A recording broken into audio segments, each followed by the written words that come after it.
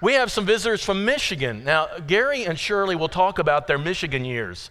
They have their, the Chicago years, Michigan years, Kennett years, Tulsa years, Jonesboro years, and like 3 other cities or something. And but there's nobody alive from any of those times to confirm any of that. And then today we have some people from Michigan saying they were up there and they were good people. And I was just like, oh, it made me feel so good. So Gary and Shirley, I'm sorry for ever doubting you. But anyway, grateful that they're here. We also have some folks from Jackson, Tennessee. By the way, these are Emily's parents. Emily has been mistreated all her life. The other kids are the favorites. Emily is kind of the runt of the litter. And I just want to say publicly, she's one of the most amazing young ladies we know. So the others must really be outstanding, is all I can say. And please treat her better. Please treat her better for our sake, okay? I was going around talking to some people. Kennedy over here lost a tooth. Where are you, Kennedy? Where are you? And I said, okay, was that worth anything? She said, $20.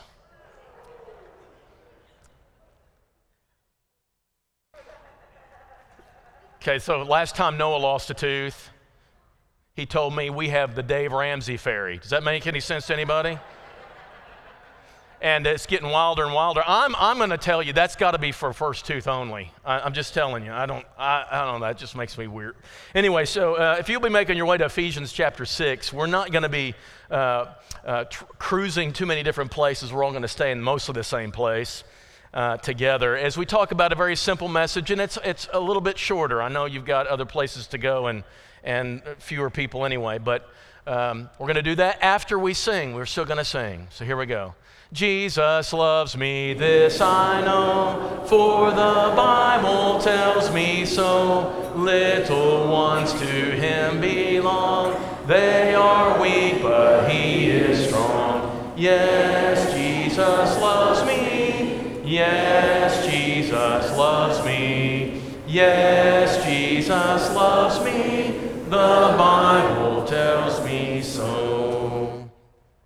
This was supposed to be back to school bash, Michael. It was supposed to be back to school bash. Bunches of kids tonight, great singing, all that stuff, but we're going to have to put that off for a couple weeks. Still on. And if something really weird happens and we don't have the full thing, we're still going to have the speakers and do everything like normal. But this was supposed to be that extra energetic Sunday for back to school back. Because of some COVID stuff, we're having to push that back some. As the elders were weighing this out, I got to tell you some things about an elders meeting. I won't tell you the vote on this, but I can just tell you, here's the thing that went. They were saying, yes, we need to be conscious of the COVID thing. But if we don't have it, we still have to hear our normal preacher. So what should we do? And that's what tilted it. They said, okay,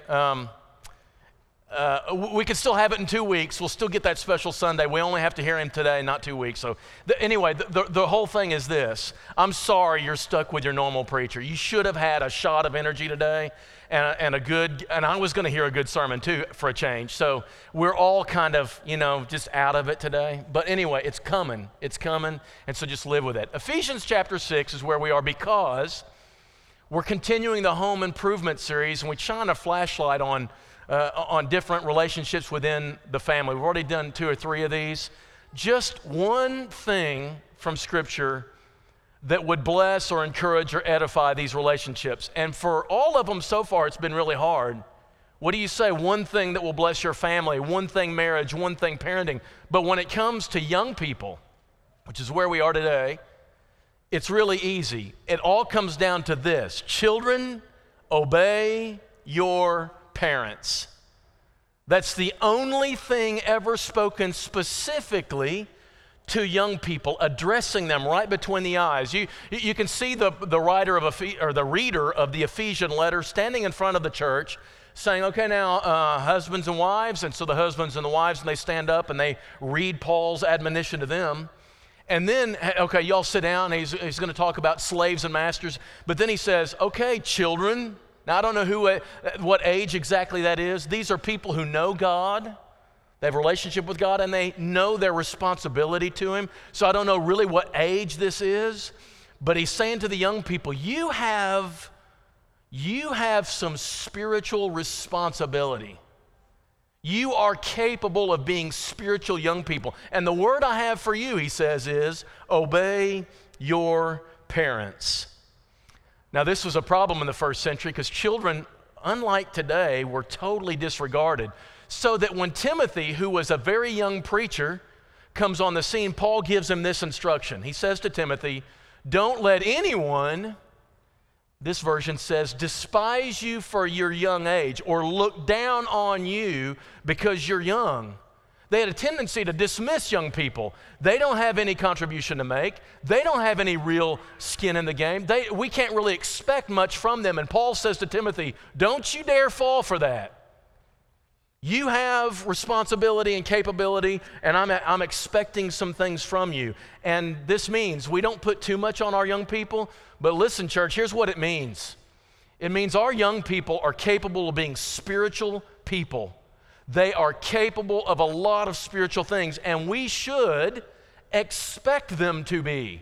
Don't overdo it. Don't exasperate them. Don't put so much on them they get discouraged. But we need to make them know we expect something from you. So young people, this is your message for you and what God is expecting of you. And he would signal to you as the most important thing from him and blessing your life. So after addressing fathers, the husbands and wives in Ephesians chapter 5, he turns to the children and the parents. And he says, I want you young people to obey your parents. Yes, your parents first will make you obey them. That's part of the parental role. But when you start taking on your understanding of your spiritual existence before God, you need to cooperate with this obedience thing. You don't need to make them force you to be obedient all the time. You need to, from God's request of you, you need to participate and cooperate with this whole obedience thing. As if they needed an example, he could have come up with one. There's very little we know about Jesus from his early years. He was taken to the temple in his very early years. He stayed there for 3 days when he was 12. You remember that? He got lost and the parents got all uptight about that. But really, largely from birth to the age of 30, you know very little about him. But there is this one thing that we're told, and it's all we're told about his childhood. He went down with them, came to Nazareth, that's where he grew up, and he was submissive to his parents. This is what you know. What was God expecting of Jesus as a youth to prepare him for his messiahship when he was 30? It's this: obey your parents. That was the greatest message he gave to the young Jesus. And he did. His mother treasured up all these things in her heart, and it says Jesus increased in wisdom, stature, favor with God and man. How did he do that? By obeying his parents. That's how the Lord became the Lord, right? And as if he knows childhood, young people need a reason. Why? It's always the question. So this is one of those commands in Scripture, very rare really, where God gives the reason why. Children, obey your parents in the Lord, for this is right, he says. Here's the first thing. I want to put it in the context. Context is always king here. Here is the passage it's taken from. Get it from Ephesians. This is very important. So, the first thing, verse 21 of chapter 5 says, submitting to one another out of reverence for Christ. One of the things that we're supposed to do is we're supposed to submit to one another. I'm to yield to you, not always demand my own way. He then gives 3 illustrations from within the family. What that looks like, what submitting to one another looks like, is first, husbands and wives. We've looked at that already. Second, parents and children. That's where we are in the passage now. After this will be masters and slaves. This is how you submit to one another. But that's not the full context. We go back in the passage up above chapter 5, verse 21, and it says this: be filled with the Spirit. I want you to be Spirit-filled people. I want you to let the Holy Spirit guide your life. We don't talk about this much, but we need to. And we need to have a training exercise in junior high and high school to help young people know how can they be filled with the Spirit and led by the Holy Spirit of God. Because here's what happens. This is what it looks like, he says, when you're filled with the Spirit. You first of all address one another in psalms and hymns and spiritual songs. We've done that today. We sing and make melody in our heart to the Lord, so we direct it toward each other and to God. We give thanks to God the Father for everything in Christ Jesus. That's the third thing. And the fourth thing we do is submit to one another out of reverence for Christ. That's what being filled with the Spirit looks like. Why is that important? If you're a young person who's been immersed, in fact, I want to see this. If you're between the age of 0 and 20 years old, and you're a Christian, a baptized believer, would you stand up right where you are? Young people between 0 and 20. Let's just say that's the young people we're talking about. Okay, we got some of you, all right? Go ahead and sit back down. Those people who stood up, you have the Holy Spirit of God. From the moment you were immersed, the Spirit of God comes in your life, and He wants you to do these 4 things. That's what being filled with the Spirit looks like. You will submit to your parents if you're following the Holy Spirit of God. You cannot be a follower of God and roll your eyes at your parents and think that that is okay with the Spirit. You are grieving the Spirit of God when you roll your eyes or you talk back at them or you're a smart aleck or you disobey them. You cannot do that and still be okay with the Holy Spirit. He's convicting you when you do that. That is not what He will lead you to do. The Holy Spirit, I guarantee, we know this for sure. There's a lot of mystery surrounding Him, but I know this about the Spirit. He will lead you to obey your parents. Absolutely. You know that. So be about it. The first reason you need to obey your parents is because you're Spirit-filled people. This is assuming you're a Christian.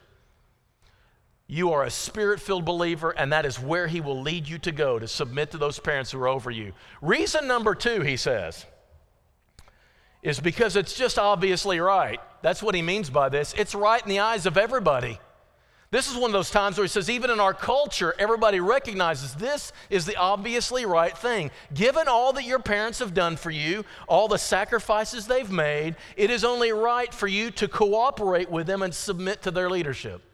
It is the right thing. And I think every culture in the world that's ever existed understood this as a structure for our society. But when he mentions it in 1 Timothy chapter 5, that's what these verses on the screen are from. 1 Timothy chapter 5, he makes some interesting conversation about this. If a widow has children or grandchildren, let them first learn to show godliness to their own household. You be faithful in your own house and repay your parents and grandparents. It's natural, isn't it? What does he mean by repaying them? It's just obviously right to everybody. We should repay them. Given what they have done for you, you should repay them by serving, honoring, and obeying them. That's how you do it. They changed the diapers. They fed you all those years. It cost a fortune to raise you. I can say this now, and I couldn't have said this a few years ago. Many people left this morning early service and said, that sermon is so true, but these were all older people. I can see the truth of what you're saying. You young people have no idea what I'm saying. I'm talking gibberish. You don't even know. It's kind of like, but I'm saying to you, this, you'll understand this when you become a parent and you change the diapers for a while. You do all that stuff. It's right for you to respond with honor and obedience. It's just the right thing. If anyone does not provide for his relatives, especially the members of his immediate household, he's denied the faith and is worse than an unbeliever. Worse than someone who doesn't even believe in Jesus is the person who doesn't recognize the natural obligation you have to your parents. It just is right. It just makes sense. Number 3 and number 4 all together. This commandment is straight from the heart of God. It makes the top 10 in the Old Testament. It's still in effect. Honor your father and your mother. And then he goes on to say, and by the way, I'm going to put a reward with it. None of the other commands does he do this. And you know how the commands are. The first 4 are for God and your relationship to Him. The last 6 are between us as interrelated people. But the first one to cover that last 6 is a transition one. It's the honor your parents. Your parents are like your first awareness of God is you you view your parents that way. They're God with skin on for you. And It's important, if you're going to honor God, you honor your parents first. That's where you learn it. That's the school of obedience to God, is your parents. And you'll live long in the land, he said in the Old Testament. Here he says you'll live long on earth. What does that mean? You'll live longer if you do this. You'll live better lives if you do this. What does that make sense? Well, there's this Deuteronomy passage. I'm going to read it. Now, keep in mind, this is not in effect. This is part of the things that were nailed to the cross. Thank the Lord, because our numbers would be very different in assembly today if this were practiced. Here we go. If a man has a stubborn and rebellious son who will not obey the voice of his father or the voice of his mother, though they discipline him, will not listen to them, then his father and his mother shall take hold of him and bring him out of the elders out to the elders of the city at the gate of the place where he lives. You grab that boy by the scruff of the neck and you haul him out to the city gate, front of the elders. Next screen. And they shall say to the elders of this city, this is our son, and he's stubborn and he's rebellious. He will not obey our voice. He's a glutton and a drunkard. And all the men of the city shall stone him to death with stones. This would be very impactful. This would really make an impression. Stone him to death with stones, and you shall purge the evil from your midst, and all Israel will hear, and they'll take notice. How many of us would still be here if we lived in the Old Testament? Tony, I know you're out. I know that. There's no Elder Paul right now. I guarantee that. This is bad news, Old Testament times, right? But I have a couple of questions for you. Now, we don't do this, so it's not in effect, but let me ask you this. Why take them to the city gate? Sanford would say, I brought you into this world and, well, come on. Didn't you hear this at home, y'all? I brought you into this world and I can take you out. Well, God says I don't want the parents doing that. There's no verse for a parent killing his own kid. There's a verse here, though, for taking him to the city gate. Why is the city gate to be involved? And why aren't the parents taking him out? Instead, all the elders are picking up a rock. So if we did this at church today, you'd have our elders with rocks and the parents sitting there watching. And the elders take out the kid. What's going on here? Here's the deal, guys.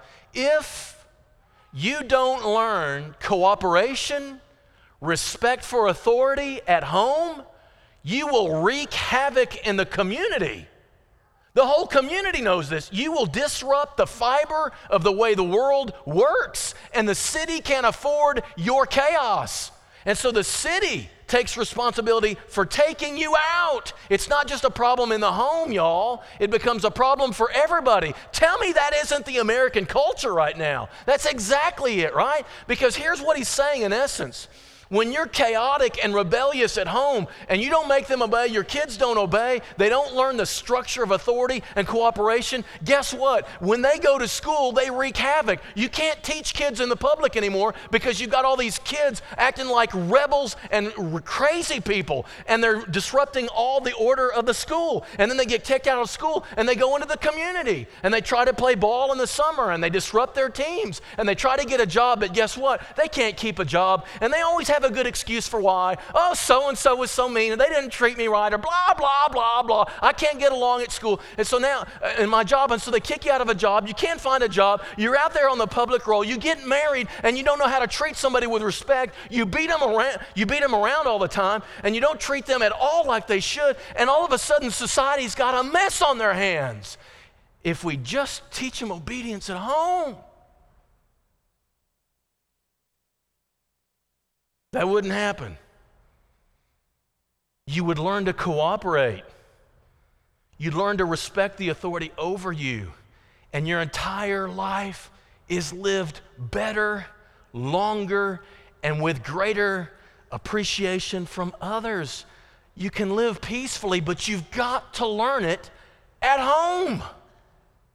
That's where it has to be taught. And that's what he's saying with this command. If you can just learn that there, we will all say thank you, Mom and Dad, because the rest of society bears the blessing of it. So this is easy to understand. It's a simple command. There's not a lot of things that I would say to young people except obey your parents. That's what God wants. And because I think everything that follows in your life builds on that very foundation. Jesus, I think, demonstrates this, but this is true for us, and we know it's true. That doesn't mean it's easy to do. It's easy to understand and easy to say, but it's not easy to do. Your parents will be wrong sometimes, and they can be stubborn, and they can be overbearing, and they can show favoritism, and they can do all this stuff, right? But spiritual maturity that you gain from obeying your imperfect parents creates this foundation that everything else that comes after that can be built upon it. So the Pharisees come up with this plan. We don't want to give our money to our parents as they get older. We want to give it to God. So they create this Corban account. And I put it up, sorry, Mom and Dad, I can't help you as you get older because all my money's dedicated to God. And Jesus says, I'll have none of that. That's ridiculous. Don't you tell me that you want to love God and bypass your parents. That is impossible. He wants to love you, to love Him through your parents and the way you treat them. But here's why I think it's the big deal. Jesus demonstrates this too. The absolute key to everything in your spiritual life about holiness is obedience. It's to do what God has told us to, most especially when it's not what you want to do. That is the absolute key to everything spiritually. Reading the Word of God and conforming your life to it rather than making it conform to you. That is the absolute secret. Saying no to you so you can say yes to God. But where does that start? Where do we learn that? Where do we get the maturity that allows us to say no to me, to look in the mirror and say, I know what you want, but no, it's not what God wants, and we're going to do what He wants. Where does that start? Children, obey your parents. They're going to tell you something to do that you don't want to. And you're going to fight against it, and you're going to yell, and you're going to grumble, and you're going to whine, and you're going to complain and all that stuff. And if you do that, it makes this maturity so much harder. If you'll learn to say, yes, I'll do that because I trust that your way's better than mine. Then when it comes time for you to do that with God, you're ready to do that. Here's what it says about Jesus. The grace of God has appeared. Talking about Jesus in the flesh. He came. We saw Him. Bringing salvation for all people that we rejoice about, we gather around the table for here in just a moment, right? But it does something else. The appearance of Jesus on earth and His life trained us to say no to ungodliness and worldly passion. We watch Jesus and we learn how to tell ourselves no to ungodliness and worldly passions, but to live self-controlled, upright, and godly lives. We learn from Jesus how to tell ourselves no. Isn't that something? Here's how He says it in Hebrews chapter 5. In the days of His flesh, while Jesus was living on earth, He offered up prayers and supplication, loud cries and tears to Him who was able to save Him from death, and He was heard for His reverent submission. Although He was a son, He learned obedience through what He suffered. He learned to hear God tell Him no when He wanted to say yes. The temptations, He's hungry after 40 days and He wants to eat, but God says, you're not going to eat until I feed you. And so here comes the tempter to intervene and try to put in his own feelings. He starts becoming a mirror of himself. You want to eat? Here, eat this. No, not until God says so. He told Himself no. And then at the garden at the end, so at the very beginning of His ministry, He did that. At the very end of His ministry, He's in a garden. We're going to celebrate the cross and the resurrection, but I'm going to tell you what the secret to the cross was. The secret to the cross was in the garden. When He sat there and He didn't want to do it, and the Father says, you've got to do this. And He says, I don't want to do this. And He says, you've got to do this. And I don't want to do this. You've got to do this. I don't want to do this, but I will. And He did. And it's your only hope. He obeyed His parents. You're going to look in a mirror one day and you're going to say, I really want to sleep with this person who's not your spouse. And you're going to tell yourself no. And you learn that from your parents. I'd rather not go on Wednesday night. I'm really tired. I don't want to make that trip and come up there. I know, and I understand. I don't want to go. Yeah, but you're going to make yourself go. And it's going to be out of honor for your parents. You don't want to go to work one day. I just don't want to. I don't want to be. I hate this adulting. You ever heard that word? That's an amazing word. Noah says to me, I hate adulting. Yeah, welcome to the world. Adulting is another word, at least partly, for maturity, for self-control. He won in the garden and he won in the wilderness because he obeyed his parent rather than his own druthers.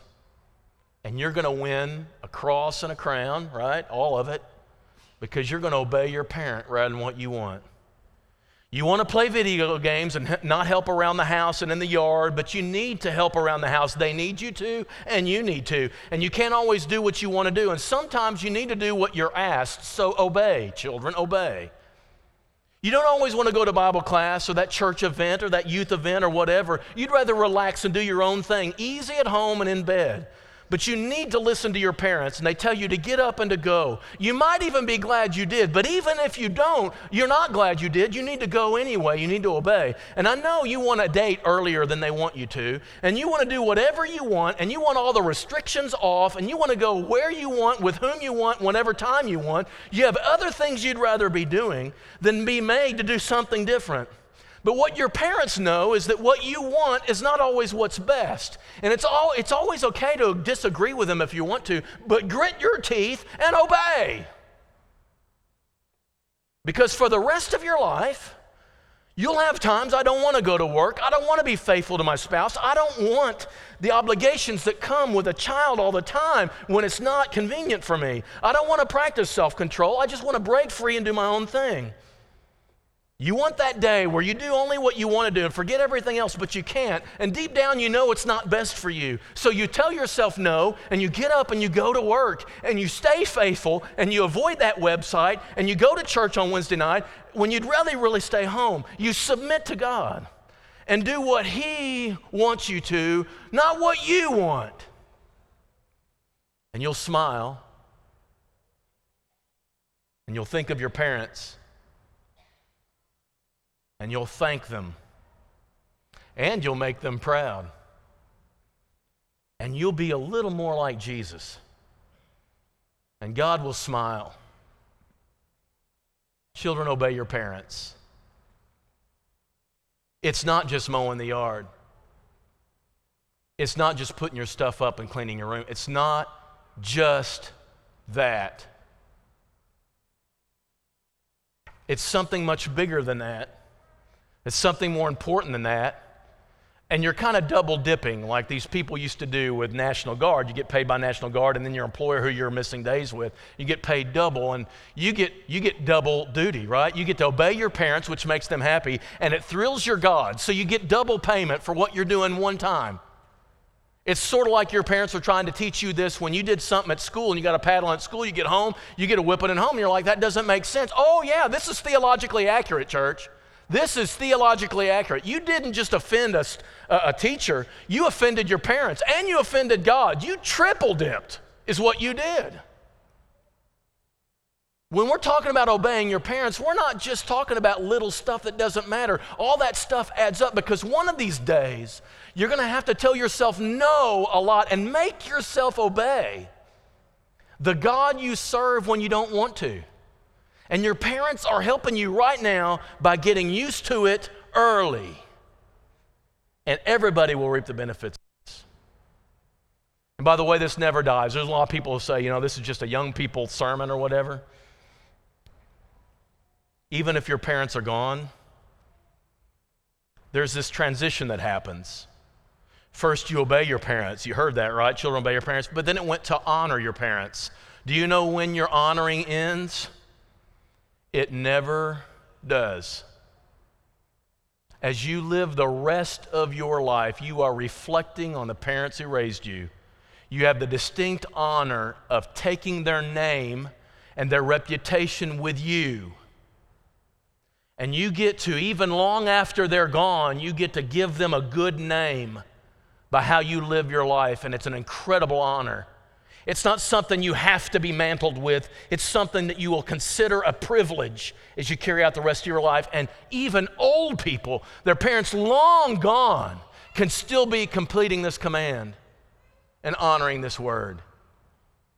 And this morning, I'm just saying to you, if you're not a believer, I'm going to tell you this. The first step, the first thing you got to do is submit to Him and obey Him. When He says, I want you to confess your sins and be immersed in the waters of baptism, you may not completely understand why that's important, but can I tell you, that's what He asked you to do. And the rest of your life, you'll be continuing to do those things. Sometimes you don't like it, and sometimes you don't even understand why, but you know that He says it, and therefore you do it. And that's obedience, and that's the secret to the Christian life, and it's the secret to living well. This morning, if there's any response of obedience you need to make, now's the time to make it as we stand and as we sing. Jesus, keep me near the cross. There